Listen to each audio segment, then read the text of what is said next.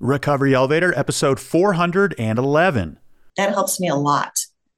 It's not a failure of me. It's the side effect of this horrible disease. Like this?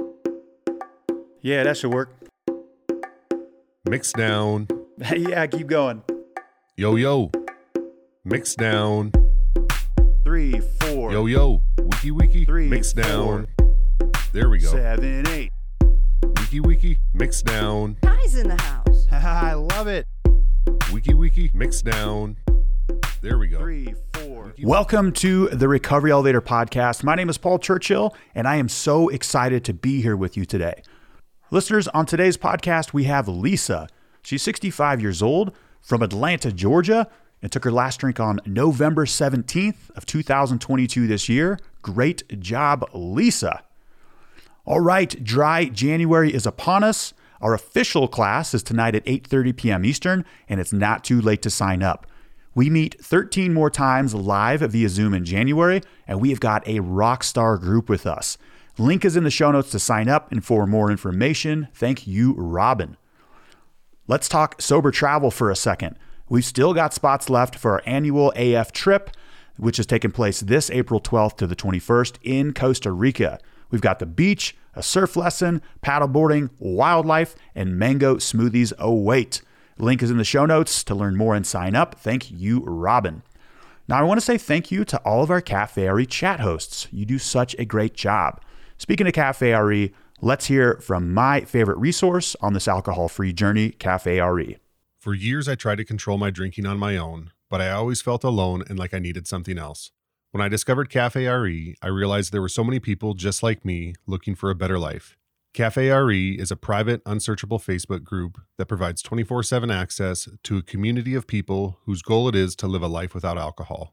In Cafe RE, you'll find authentic connection, love, and encouragement. With supportive and educational chats hosted throughout the week, there are plenty of opportunities to connect with others on the same path. Cafe RE is a place where we grow and learn together, and with Golden Rule number 22, we have a lot of fun while doing it. For just $24 a month, you'll have access to the community, all of our online chats, the opportunity to attend in-person meetups, get discounts on sober travel trips, and get the chance to be assigned an accountability partner if you'd like. 10% of monthly membership even goes towards our service project, where we partner with nonprofits to help those affected by addiction. Head over to recoveryelevator.com and use the promotional code OPPORTUNITY to waive the setup fee. Again, use the promo code OPPORTUNITY to waive the setup fee. We hope to see you there. Okay, let's get started. I remember when I first started going to AA, there was this guy, let's call him Jim, who would preface every share with, "Hello, my name is Jim, and I'm a grateful alcoholic." I remember the first time I heard Jim say this, I almost put my hand up to say, "I got it, everybody," meaning I was going to walk across the room and slap Jim in the face. Obviously, I didn't do this, but every time Jim shared, he started by saying, "My name is Jim, I'm a grateful alcoholic." This would confuse me. It would bewilder me. Above all, it angered me. I simply could not understand what the hell Jim was talking about. Grateful to be an alcoholic. Is he on the AA payroll? Is membership down? What am I missing? Because clearly I am missing something. Because the thought of anyone being thankful or grateful for being an alcoholic, which can carry quite a stigma, was not tracking with me. It did not land with me. I just didn't get it. I couldn't comprehend this for several years, in fact. But I stuck around. I kept coming back, as they say in AA. So AA, along with this podcast, was a huge part of my recovery when I first quit drinking in 2014. I heard Jim, the grateful alcoholic, share dozens of times. I got to know Jim, and this is what he means when he says he's a grateful alcoholic. Jim loves his life today. Jim's life is going well. According to Jim, he would not have the life he has today had it not have been for alcohol. Had it not have been through the self-discovery process that the addiction forces us to embark upon if we wish to quit drinking, then Jim would not have the life that he has today. Jim recognizes it was the alcohol addiction that forced him to make much-needed changes in his life. And the biggest change was to quit drinking, and after that, it's all just minor details. Now, listeners, this morning, I received a message from a friend of mine named Chris. It said, It's funny, I was teetering on being at the point of saying thank you to my addiction. Now, my friend Chris, who is around the 3-year sobriety mark, was commenting on the neat opportunities in his life that has only come to be through quitting drinking. Now, listeners, the best part about doing Recovery Elevator by far is watching people have success with their decision to quit drinking. But when I hear somebody say they are grateful for their drinking problem, wow, that's level 10 type stuff. It's fantastic. Great job, Chris. With me, around the 3 to 4 year mark, I also began expressing gratitude for my own drinking problem, for the alcohol addiction that nearly killed me. In my book, Alcohol is Shit, I talk about how an alcohol addiction is actually an invitation to step into a more authentic life. We can't see that because it's usually phrased around the parameters of this is a major effing problem. But in reality, it's not a problem. It's the messenger. It's the signpost. So the addiction isn't the problem. The addiction is the signpost saying that something is very out of balance in your life. Now, we can't fight the addiction because it's the messenger. We need to listen to the addiction as it's trying to guide us into a more authentic, altruistic way of living. There was a chapter in my life where I had incorrectly labeled the addiction or drinking problem as a failure. In fact, I lost tens of thousands of dollars when I walked away from my bar in Spain. I lost everything for the most part. But without these failures or major life challenges, I would not have the life I have today. In fact, I am grateful for them. There we go. So real quick about failures, they don't exist. They are learning opportunities, but we got to call them something. So let me read to you a list of failures, that's air quotes there, of this historical person. In 1832, fired from a job and defeated for state legislator. 1833, failed in business and went bankrupt. 1835, his sweetheart died. 1836, had a nervous breakdown. 1838, defeated for speaker. 1843, defeated for nomination of Congress. We're not done yet. 1848, lost renomination. 1849, rejected for land officer. 1854, defeated for U.S. Senate. 1856, defeated for nomination for vice president. We're not done. 1858, defeated for U.S. Senate. And then 1860, elected the 16th president of America. What's up, Abe Lincoln? Now, abolishing slavery in America was no small task and it needed to be done. Thank you, Abe Lincoln, for not quitting and for keeping showing up. In a memoir, Lincoln says that he's thankful for all these failures or troubling times in his life. He says that through these failures, he was training the whole time. Now, listeners, the key takeaway from this episode is keep moving forward. Do not give up. Don't quit quitting. Keep quitting drinking. So something beautiful is in the works, and I want you to trust the process. You are training for the next stage of your life. You're building the physical, emotional, and spiritual foundation for the second chapter of your life. Give it time. You may not be thankful for your throes with alcohol today, but keep showing up. Keep listening to this podcast, to other podcasts. The miracles, and yes, that's plural, are right around the corner. Something great is unfolding in the background, something you will be thankful for. And here's a push. Maybe you can find things to be thankful for even if you're at day 0, day 1, 2, 3. You get the point. So back to Jim, the grateful alcoholic. Thank you, Jim, for speaking your truth. Yes, I wanted to throw hot coffee in your direction every time you said you're a grateful alcoholic, but now I get it, as I am also grateful for the role that alcohol has played in my life. And now a word from our sponsor, BetterHelp, before we hear from Lisa.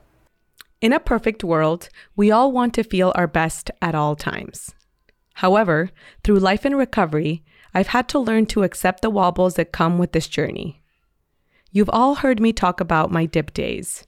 For me, managing these has come hand in hand with using tools that I have learned through therapy. I love knowing that I have agency and that even when I'm not feeling great, I can feel empowered to take positive action. If you're thinking of giving therapy a try, BetterHelp is a great option. BetterHelp is convenient and flexible. Also, it's entirely online. You can fill out a brief questionnaire to get matched with a licensed therapist and switch therapists anytime for no additional charge. If you want to live a more empowered life, therapy can get you there. Visit betterhelp.com/elevator today to get 10% off your first month. That's BetterHelp, HELP.com/elevator. Lisa, how are you? I'm great. How are you today? Lisa, I'm doing fantastic. Thank you for asking. I'm excited to get to know you and share your story with the Recovery Elevator audience. Lisa, let's get right into this. When was your last drink? The last drink was November 17th, so just a little over 3 weeks at the time of this recording. Yeah, Lisa, fantastic. On a little over 3 weeks. How does that feel? Oh, it feels wonderful, relieving, liberating, comforting, every positive thought I could hope for. Fantastic. I'm excited to learn how you logged those 3 weeks alcohol-free and also the story, your journey that led you up to the decision to saying alcohol's got to go. And listeners, Lisa contacted me a significant amount of time ago. It said, and I remember she asking, hey, can you guide me towards listeners who are older in age? I think you're 65. And then I got an email from her a little while ago. It said, then it dawned on me, maybe I can be that person for somebody else around that age point. So Lisa, let's do it. I'm excited to know more about you and your journey. Let's get into this. Lisa, if you could give listeners a little background about yourself, maybe where you're from, what you do for a living, if you have a family, and most importantly, what do you like to do for fun? Okay, I'm 65 years old and I live in the Atlanta area. I'm married to a wonderful man of 36 years. We have 2 adult kids. They're wonderful and we're a close family. For fun, I like to read. I love to travel. We do a lot of international travel. Sure, the lockdown for a couple of years. I like working out. I make myself work out. I love the feeling afterwards. I really enjoy nature. I've got a great subdivision with a park in the middle, so I love walking around and just seeing the deer and the stream that runs through it. I find that very comforting. I enjoy spending time with friends, and I absolutely love spending time with my family. Lisa, I heard 36 years of marriage. That's incredible. I am hitting about 7 months of marriage. Any advice for me? Oh, just, for us, fortunately, it's been pretty easy, but we just can accept each other's differences. We don't have to agree to agree. I mean, we can agree to disagree and talk through it, and we just try to be each other's best friend. Accept each other's differences, not try to control or change the other person. I love it. Thank you very much. I also like what you said about working out. I went for a run yesterday after a repose from running, shall we say. That first half mile, I was like, does anybody like doing this? Why am I doing this? So sometimes you just got to force yourself out there for a bit. Exactly. Also, what kind of stuff do you read? I think you said you like reading. Well, right now, I love Nelson DeNeal and Baldacci. But of recent, I've been reading and rereading Annie Grace's book, The Naked Mind, and just lots of just even Facebook post things. I've really been hung up on just reading a lot of that and inspirational things. So those are kind of the books from a book standpoint. That's what I enjoy. Okay. Lisa referenced Annie Grace, This Naked Mind, a book that came out, I think 2015, 16, around there, maybe even 14 or 13. But prior to that, most of the literature or the guidance or teachings or recovery practices was always tethered or anchored to 12-step. That book came out. I don't think she had much experience with 12 steps, which I don't think was a bad thing at all. And it really opened the door or the box for so many people. And I think she coined the term sober curious. Listeners, fantastic book, Annie Grace, This Naked Mind.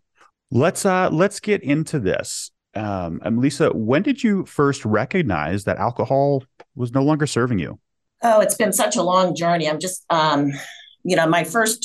my very first drink I remember was, when I was probably in 4th or 5th grade. It was just, playing around with my girlfriend, and my parents had a backyard barbecue, and we, had some beer, and that was it. But then the next, 8th grade, 9th grade, high school, messed around with alcohol on the weekends. And in the 20s, it continued, 30s, 40s, 50s. And what really, to answer your question directly, it was when I turned just almost 50 years old, when I had a really scary experience that shook me up and realized, oh my God, I always knew I drank abnormally, but this was an eye opener for me. I woke up one morning and my face was numb. And I got up and looked at myself in the mirror, and the bottom of my face was black and blue. And I opened my mouth, and it was just same thing, black and blue. And I had no idea what in the heck happened. And I really thought this is so stupid in retrospect. I thought I was having an allergic reaction to something because of the numbness. And my husband suggested, that I go to urgent care. It was a Sunday. So, regular doctors weren't open. And I went to urgent care and told them I was having an allergic reaction, which was a good answer because there were about 10 people in the lobby and they took me right in. And the doctor looked at me and he said, "You had a blackout." And I honestly didn't even know what a blackout was. I said, "What is that?" And he explained it to me. And I'm like, oh my God, because I had plenty of wine the night before. So he said, "You obviously fell." And I had zero recollection of that fall. And he handed me a card, and it was a card to a person who worked, a recovery person for drugs and alcohol. And I thought, okay, I've got to go to him. And I did. And it was interesting because that was my first recollection that I really had a problem. And it scared me enough to push myself into action. I'll never forget, I was in a room and when he had a small group of people recovering. And this is after my one-on-one.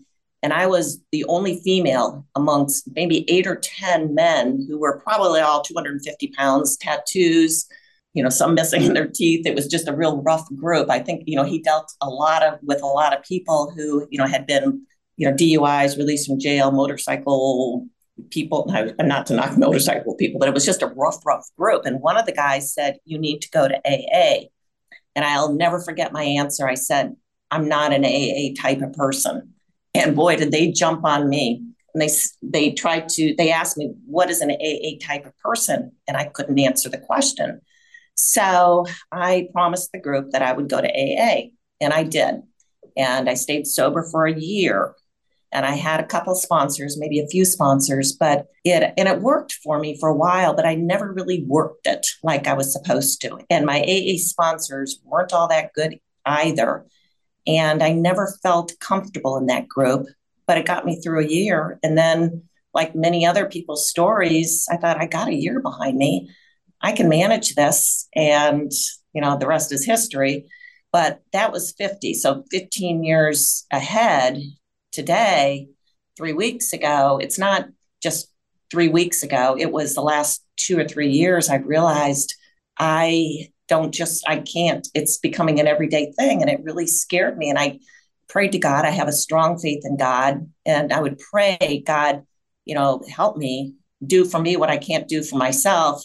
And I couldn't understand why he wasn't answering my prayers. I was getting very frustrated. And it finally dawned on me, well, because I'm not doing what I need to do. It's not a guarantee he's going to help me because I ask. I've got to do the work. So there was no rock bottom this time. I just really decided I've got to do this because, and I'll add, I've noticed over the last year or two some things going on with my health.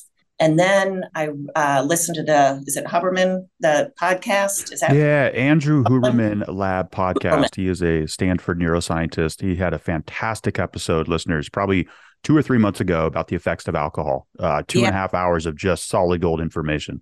It was wonderful. And I think, if I recall, because I'm going to go back and re-listen to it, I think it was number 86 for those that are listening, I think. But anyway, and then I also, of course, with the Annie Grace book, and I realized I have done so much. I have blamed, quite frankly, so much of my physical ailments on age. I'm 65. Of course, I have aches and pains. I have acid reflux. I just had a bone scan, a bone density scan, and it's bad.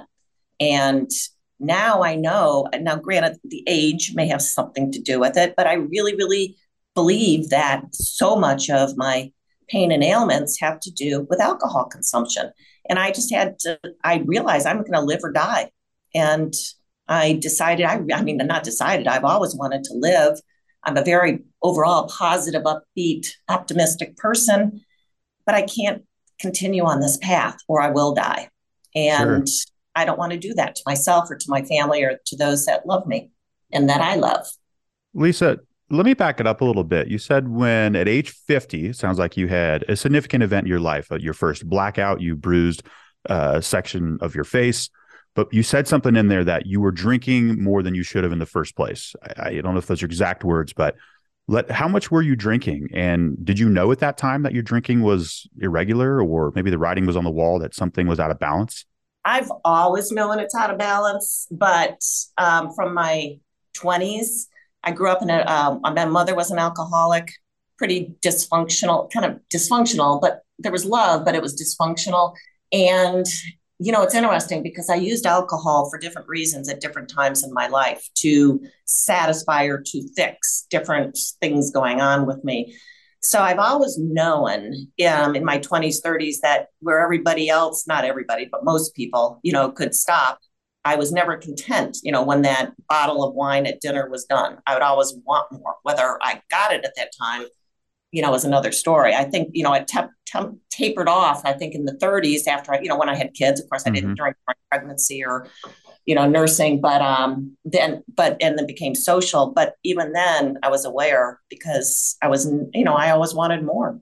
So it just was a progressive thing. And it was really, and I kept a journal. I wrote down a journal. After I went this route 3 weeks ago, I core dumped in a journal and I wrote a list of everything I could think of from fourth grade, from my childhood, early childhood on.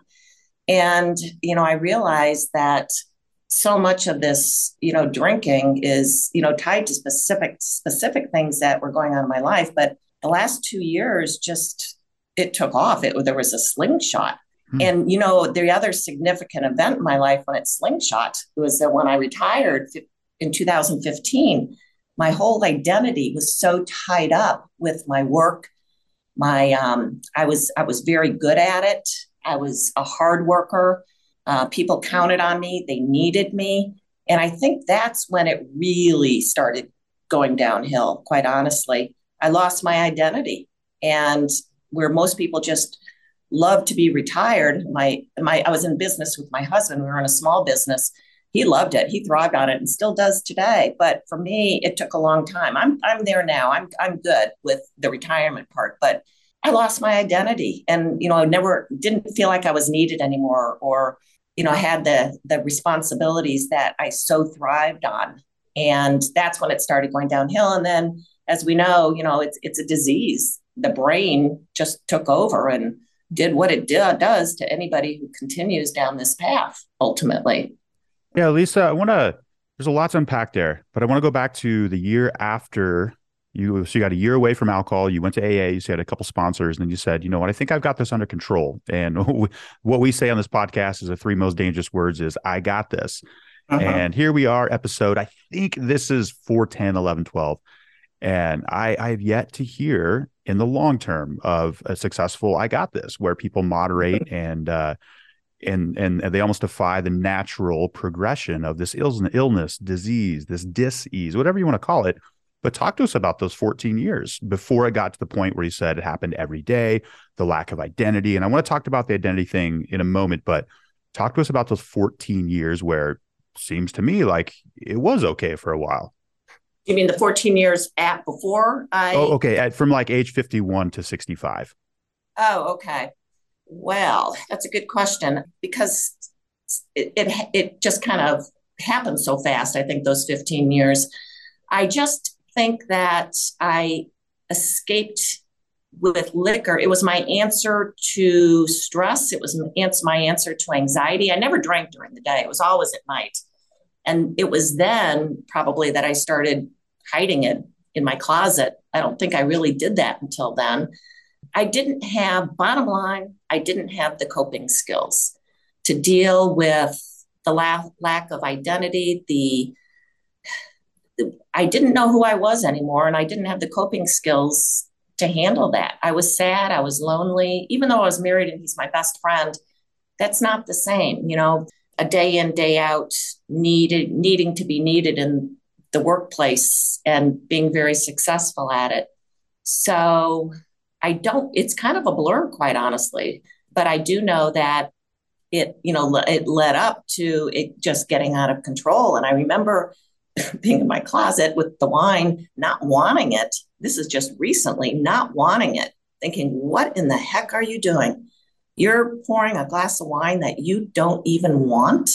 What is going on? And I was so scared and so confused. But now I know, because I know it's a disease of the brain and I know what has gone on in my brain. And that helps me. That helps me a lot. It's not a failure of me. It's the side effect of this horrible disease. Sure. And Lisa, you mentioned something earlier that I want to expand a bit on. You said you were drinking because you lacked the coping mechanisms, but before that, you said there was almost these pains. I don't think you said the word traumas, but because there was reasons in your life, the stresses, anxieties. I think it's important as we go on this journey to start exploring the why, like what's the source? Yes, alcohol is the most addictive drug on the planet. I agree with that. There's data to back that up, but there's also a reason why we drink. And a lot of times we hear on these podcasts is when large tragedy happened in life, then it ramped up. And retirement can actually be that, because you said our identities are tied up to this. I am this person. I am a banker. I am a lawyer. I'm an accountant, whatnot. And we stop that. It's challenging. And then that's a difficult part in anybody's life. I've heard anytime an identity is threatened or challenged. And also on the flip side, quitting drinking, my identity was the alcohol. That was another challenge for me. I used to own a bar. I was that guy who organized the events, the party trips, all that stuff. My identity to quitting drinking, it was of drinking. So I understand that. I know a lot of listeners are also, I'm sure, are nodding their heads yes on that. Now, Lisa, you said a little over 3 weeks ago, there wasn't necessarily a rock bottom, but you reached the conclusion that this has got to go. You're pouring a glass of wine that you don't even want. I know it wasn't a rock bottom, but there had to be some sort of a moment of clarity, like, look, this has got to change. Can you expand a bit more on that, please? Well, yes. And actually, and I don't know why, or I missed a very important point in all of this, as far as what kind of led me up to most recently being the problem. As I said earlier, my mom was an alcoholic. She got sober when I was 15, but there was a lot of kind of trauma in the household. No, just from her drinking.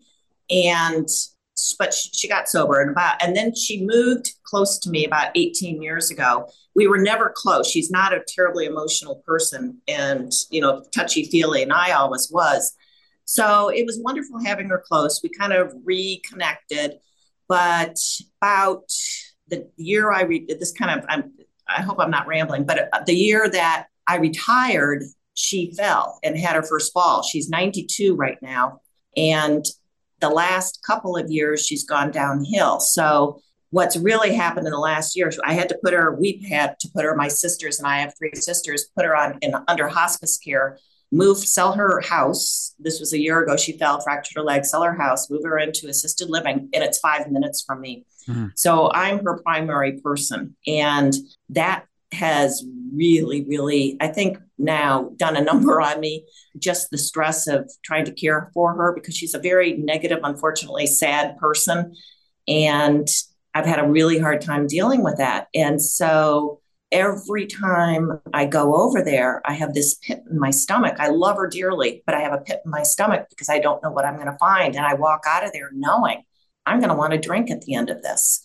And that's happened. And I just, 3 weeks ago, I decided this is, obviously not healthy for me. I've got to develop some coping skills with Mom, or I'll never get a handle on this. And I just, have prayed. I've, done a lot of things on the side in the last 3 weeks trying to get to this point. But I realize I can't control her. I'm a control freak, as so many alcoholics are. I'm a total control freak, but I can't control her. I can't make her better. And it's not my job to make her better. I just have to make myself better. And I have to accept who she is for all the reasons that she is. And accepting that has helped me in the last 3 weeks, because it relieves some guilt from me that I'm not able to change her. And, it's silly to even think that I could, but, I can't. So that's kind of a lot, I think, in the last couple of years, the stress I've been handling and dealing with. Yeah, there's some major value bombs in that last statement there, Lisa, where you said, can't control, can't change the other person, right? If you've been in recovery for a hot minute, you're going to hear the serenity prayer. And then the other part is acceptance.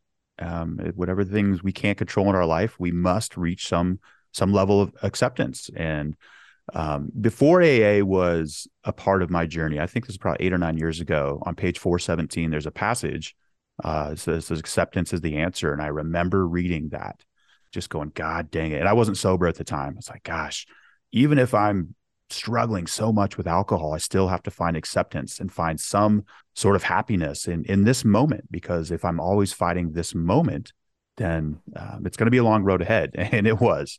But eventually, luckily we're both here sober, recording a podcast. And Lisa, you're doing absolutely fantastic. You are. Yeah. And Lisa, in your email, there's something that I want to share with listeners. I'm going to unpack this a bit. You said, I now realize that recovery should not be a journey that one takes alone. Tell us more about that. Well, in the past, I was never comfortable reaching out for help because I didn't want to fail again and then have it so known that I failed, because I've tried, many times. And I realized that this time's got to be different. If I'm going to be successful, I've got to do something different. And I have. I decided that I need to be comfortable with being uncomfortable. And I've gotten good with that.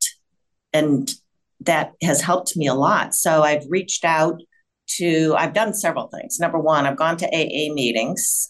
I have a Peloton. They have a very good sober Peloton group. So I've gone to some Zoom Peloton meetings. I found a sponsor through the Peloton meeting. I joined Sober Sis, the 19-day or 21-day reset.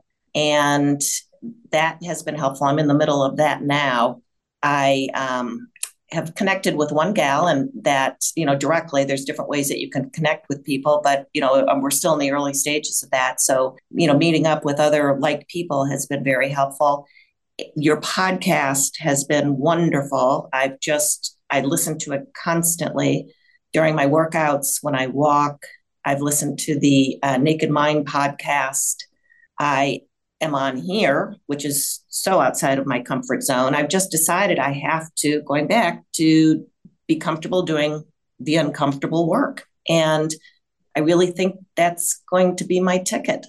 I have not yet, by the way, told my husband and, sat down and talked to my husband about this journey.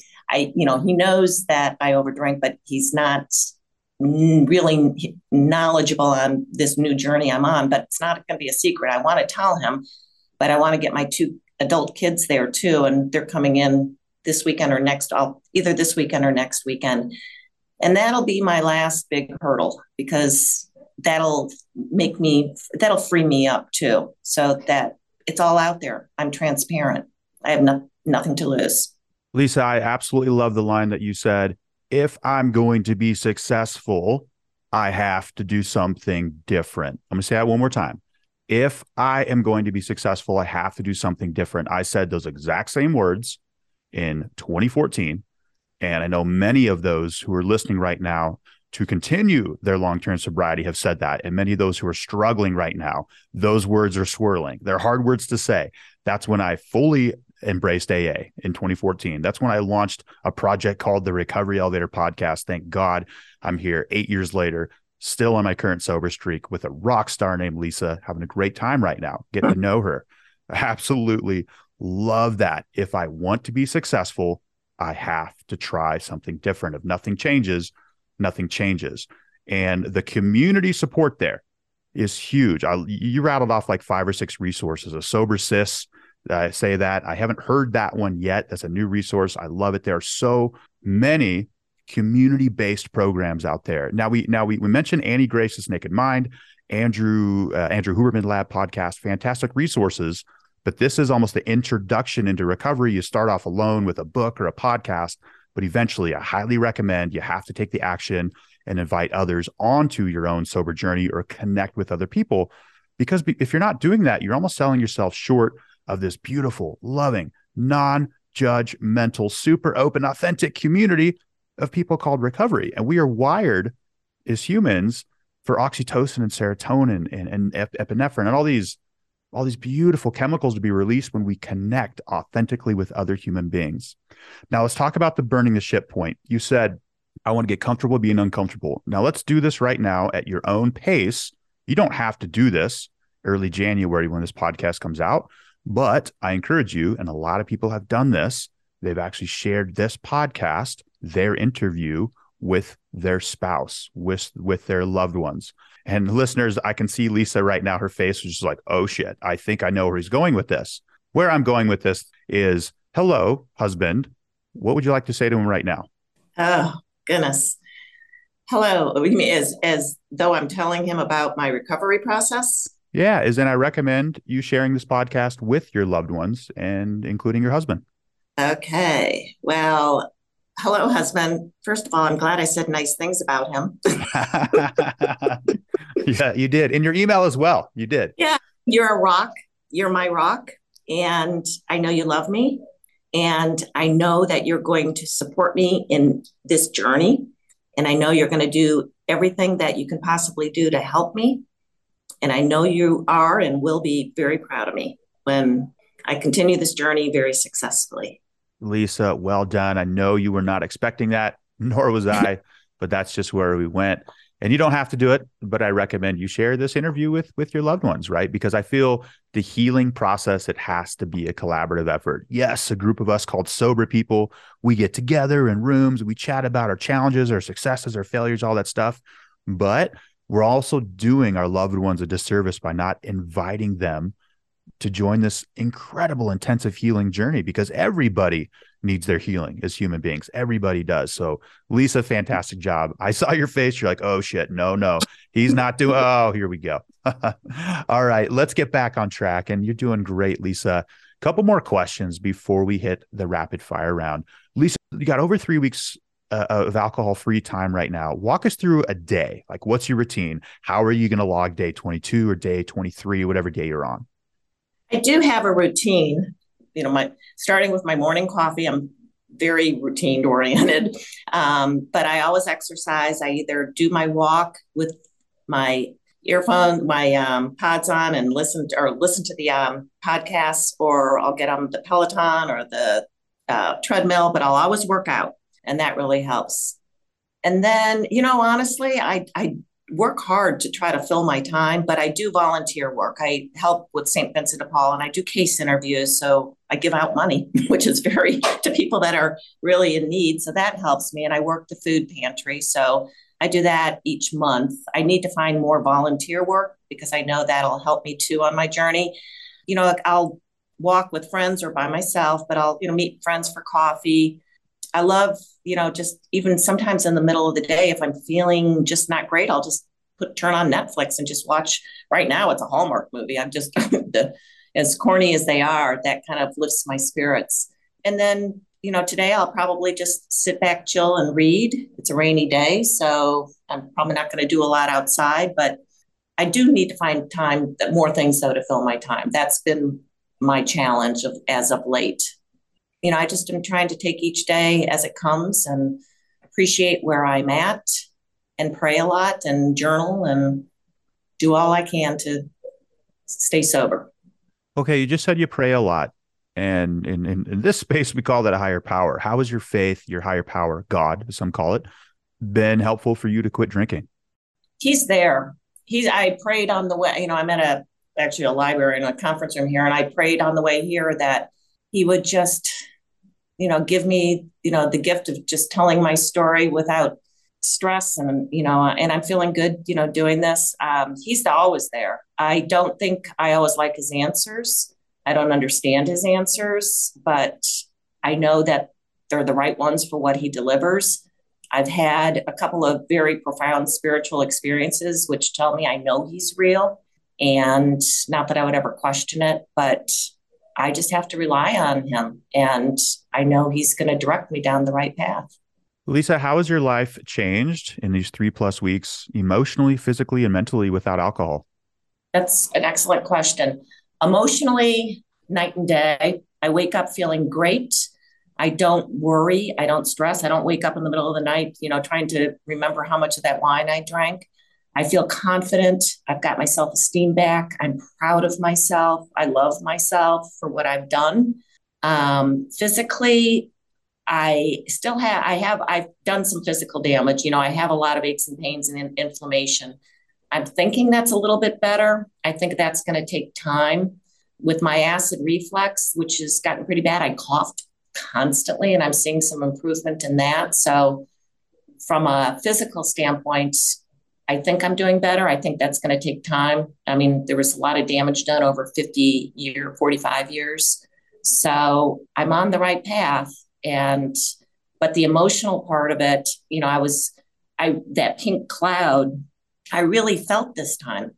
And it's been so I know what everybody is talking about when they say that. I see it wearing off a little bit as the reality is getting in there, and that's okay. That's okay. I just need to work through this now that I've got more tools in my toolbox, and I'm optimistic for the future. Lisa, last question before the rapid fire round. Have you had cravings in the last 3 weeks? And then what do you do when you experience cravings?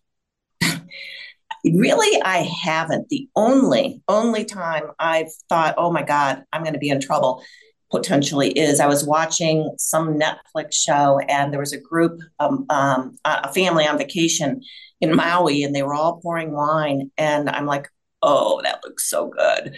And then I leapfrogged ahead thinking, oh my God, what am I going to do when I travel? Because we, just got back from a Burgundy wine tasting tour. Am I going to no longer be fun?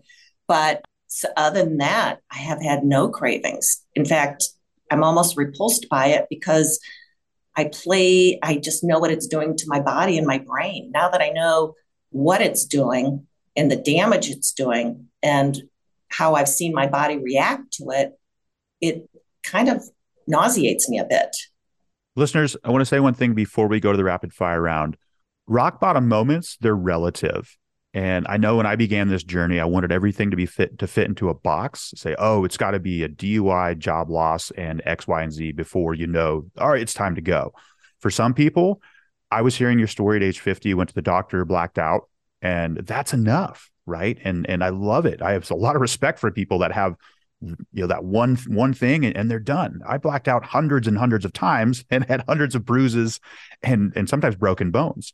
So listeners, if you're hearing this, I don't want you to put a label of it's time to quit drinking of XYZ. Everybody's rock bottom moments are relative. And sometimes that emotional pain after just sending one inappropriate text message that you're blacked out is enough, right? But ask yourself how many guidance or how much writing on the wall, how many nudges, how many pointers, how many invitations do you need before you recognize it's time to quit drinking? Okay, Lisa, we have reached the rapid fire round. If you could answer these questions within 10 to 30 seconds, that would be great. Are you ready? Okay, I'm ready. Let's do this. What's the one thing you've learned about yourself in sobriety?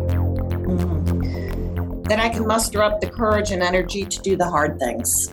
That I'm stronger than I realized I was. Best sober moment. Best sober moment. Oh my goodness.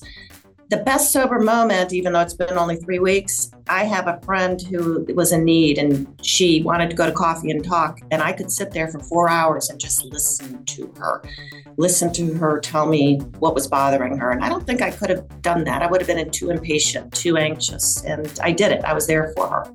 You could be there sober, present, grounded for somebody else in need. Lisa, what's your favorite alcohol-free drink? I'm still working on that. I'm a big just water and lemon drinker. I've done the cranberry and seltzer with lime. Those are really the only two things. I personally need to stay away, I think, from the alcohol-free beers and wines. I'm afraid that would be a trigger. So right now I'm good with that. And then my hot teas. Lisa, what's the point of life? Oh, gosh. To love and to be loved and to just be happy and appreciate everything that comes our way every single day. What's your favorite 70s, 80s, or 90s band? I'm so glad you asked the 70s because I've heard that question before and you usually say 80s and 90s. So thank you for a 65-year-old asking for 70s because I can answer that one. The Eagles. The Eagles. Ah, Life in the Fast Lane. What's your favorite? I'm going to go Desperado. I used to know that song on the piano. What's your favorite Eagles song? Oh, my God. California, Hotel California. Gotcha. If you had, let's go with pet tortoise. If you had a pet tortoise, what would you name it? Butch. And I have no idea why I said that. Pineapple on pizza, yes or no? Absolutely not. Sorry. Oh, Sorry. Come on. So I gotta say, hey, I gotta say the Serenity Prayer really quick internally. Okay, Yeah. I'm kidding. What parting piece of guidance can you give to listeners, Lisa? You can control your thoughts. Just focus on what you're gaining, not what you're losing. And before we depart, Lisa, give listeners your own "you might need to ditch the booze if" line. You might need to ditch the booze if you're sneaking bottles out every day to go to the city glass recycling so they don't pile up in your closet. Lisa, fantastic job. I loved getting to know you, and thank you for sharing your story with the Recovery Elevated audience. Well, thank you for being there and doing everything that you do to help us. All right, thank you.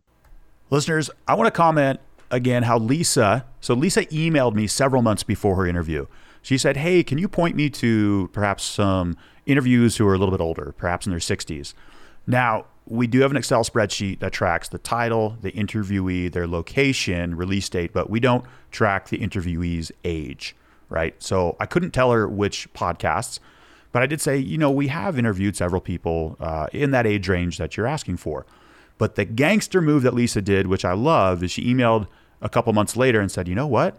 I'm looking for that type of interview. Why don't I be the interview? Why don't I be the person that helps other people in the similar age range or age bracket that I'm in? So I absolutely love that from Lisa.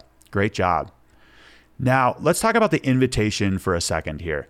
I was the same as you guys, most likely all of this, who label the drinking problem as just that. It's a problem. In fact, drinking problem contains the word problem. It's just contemporaneous. It's unconscious. We feel that, something has malfunctioned, something has derailed, something is fucked up, right? But I encourage you, the seed I want to plant with you today is stop labeling things as a problem. One thing I firmly believe is that all emotions are created equal. There are no bad emotions. There are no good emotions, right? You need challenging times in your life to appreciate the easier times in your life. You need to work hard in life for things to have the rewards later. And so that's the same thing with alcohol. I feel alcohol is the invitation for us to step into a full rebirth. I did an interview this morning with a gentleman named Matt who spoke about this. It's a full rebirth. It's an invitation for you to make sweeping, drastic change in your life for the better. I have yet to meet somebody who said, you know what, I quit drinking 3 years ago and I regret it. Or the micro of that, I've yet to meet somebody who didn't regret not drinking the night before. That's kind of a mouthful there, but you don't regret not drinking. A better way to say that is you're content, at peace, very happy with your decision to quit drinking. Now, one thing I want to make clear again here, I think it was 4 or 5 episodes ago, I did a message to Big Alcohol. That one swirled in my head for a long time. First off, I don't want to fight Big Alcohol. In fact, I wish I could take back some of the things I said in that episode, but it's out and I'm okay with that. I think it's fine that alcohol is legal, right? Let's get real. The most dangerous drug in the world is also legal. I was at Thanksgiving and at the table we're talking about psilocybin on the ballot in Colorado, and I think all of this should be legal. That's sweeping, right? But in Portugal, I think in 2003 or 2002, they legalized everything. I talk about drug cartels. If you legalize more things, you get rid of all their power, right? And then it's monitored, it's centralized, it's safer. And in Portugal, what they found is people are seeking help. It's a safer environment to inject, a safer environment to use these drugs, and they're seeking out treatment. And it's a reflection of you can't incarcerate addiction out of people. It just doesn't work. The $40 trillion war on drugs has not worked. So with Big Alcohol, do your thing. If you're a normal drinker, please drink one for me. But we do need to clean up the planet with some trash. That's basically it. And if you want to work with us, fantastic. I think it would be great for Big Alcohol to work with recovery to help cleaning up the planet. I do, because I feel it's a collaborative effort. We think that Big Alcohol is on an island and nobody who works in Big Alcohol struggles with alcohol, or they're benign, or they don't see the challenges that alcohol presents at the societal level. That's not true. I've interviewed people on this podcast who work in Big Alcohol. They struggle with alcohol. In fact, it's rife, it's rampant, and I think they would agree with that. So I want this to be inclusive, us working with Big Alcohol. It's the invitation for all of us to step into a more authentic life is alcohol. Okay, Recovery Elevator, thank you so much for listening. Thank you for being here on this podcast with us today. I'm talking to you, the listener. This is January 2nd, 2023. January is always labeled as the month to get your life back on track, but let's do this. It's January 2. I'm not going to drink in January. That's the goal. I'm going to take it one day at a time. I encourage you to do so as well, but stick with us. Keep listening to this podcast. Please do so. If you track with another recovery podcast, keep listening to that podcast. Put a digital footprint out there. If you like this podcast, please leave us a review in iTunes.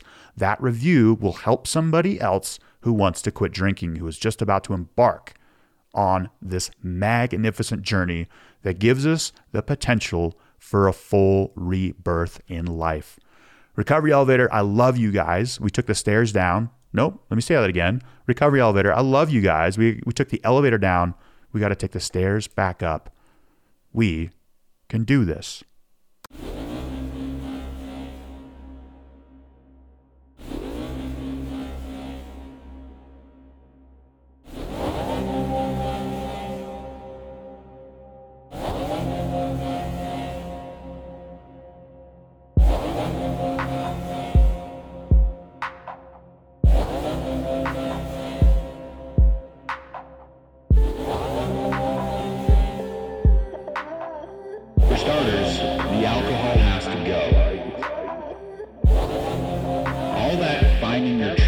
Stuff, being the authentic you, being truly happy, none of that can happen with alcohol in your life. Don't take my word for it. Take a look at your past. Get clear, be clear on why you're doing this, and then go get it.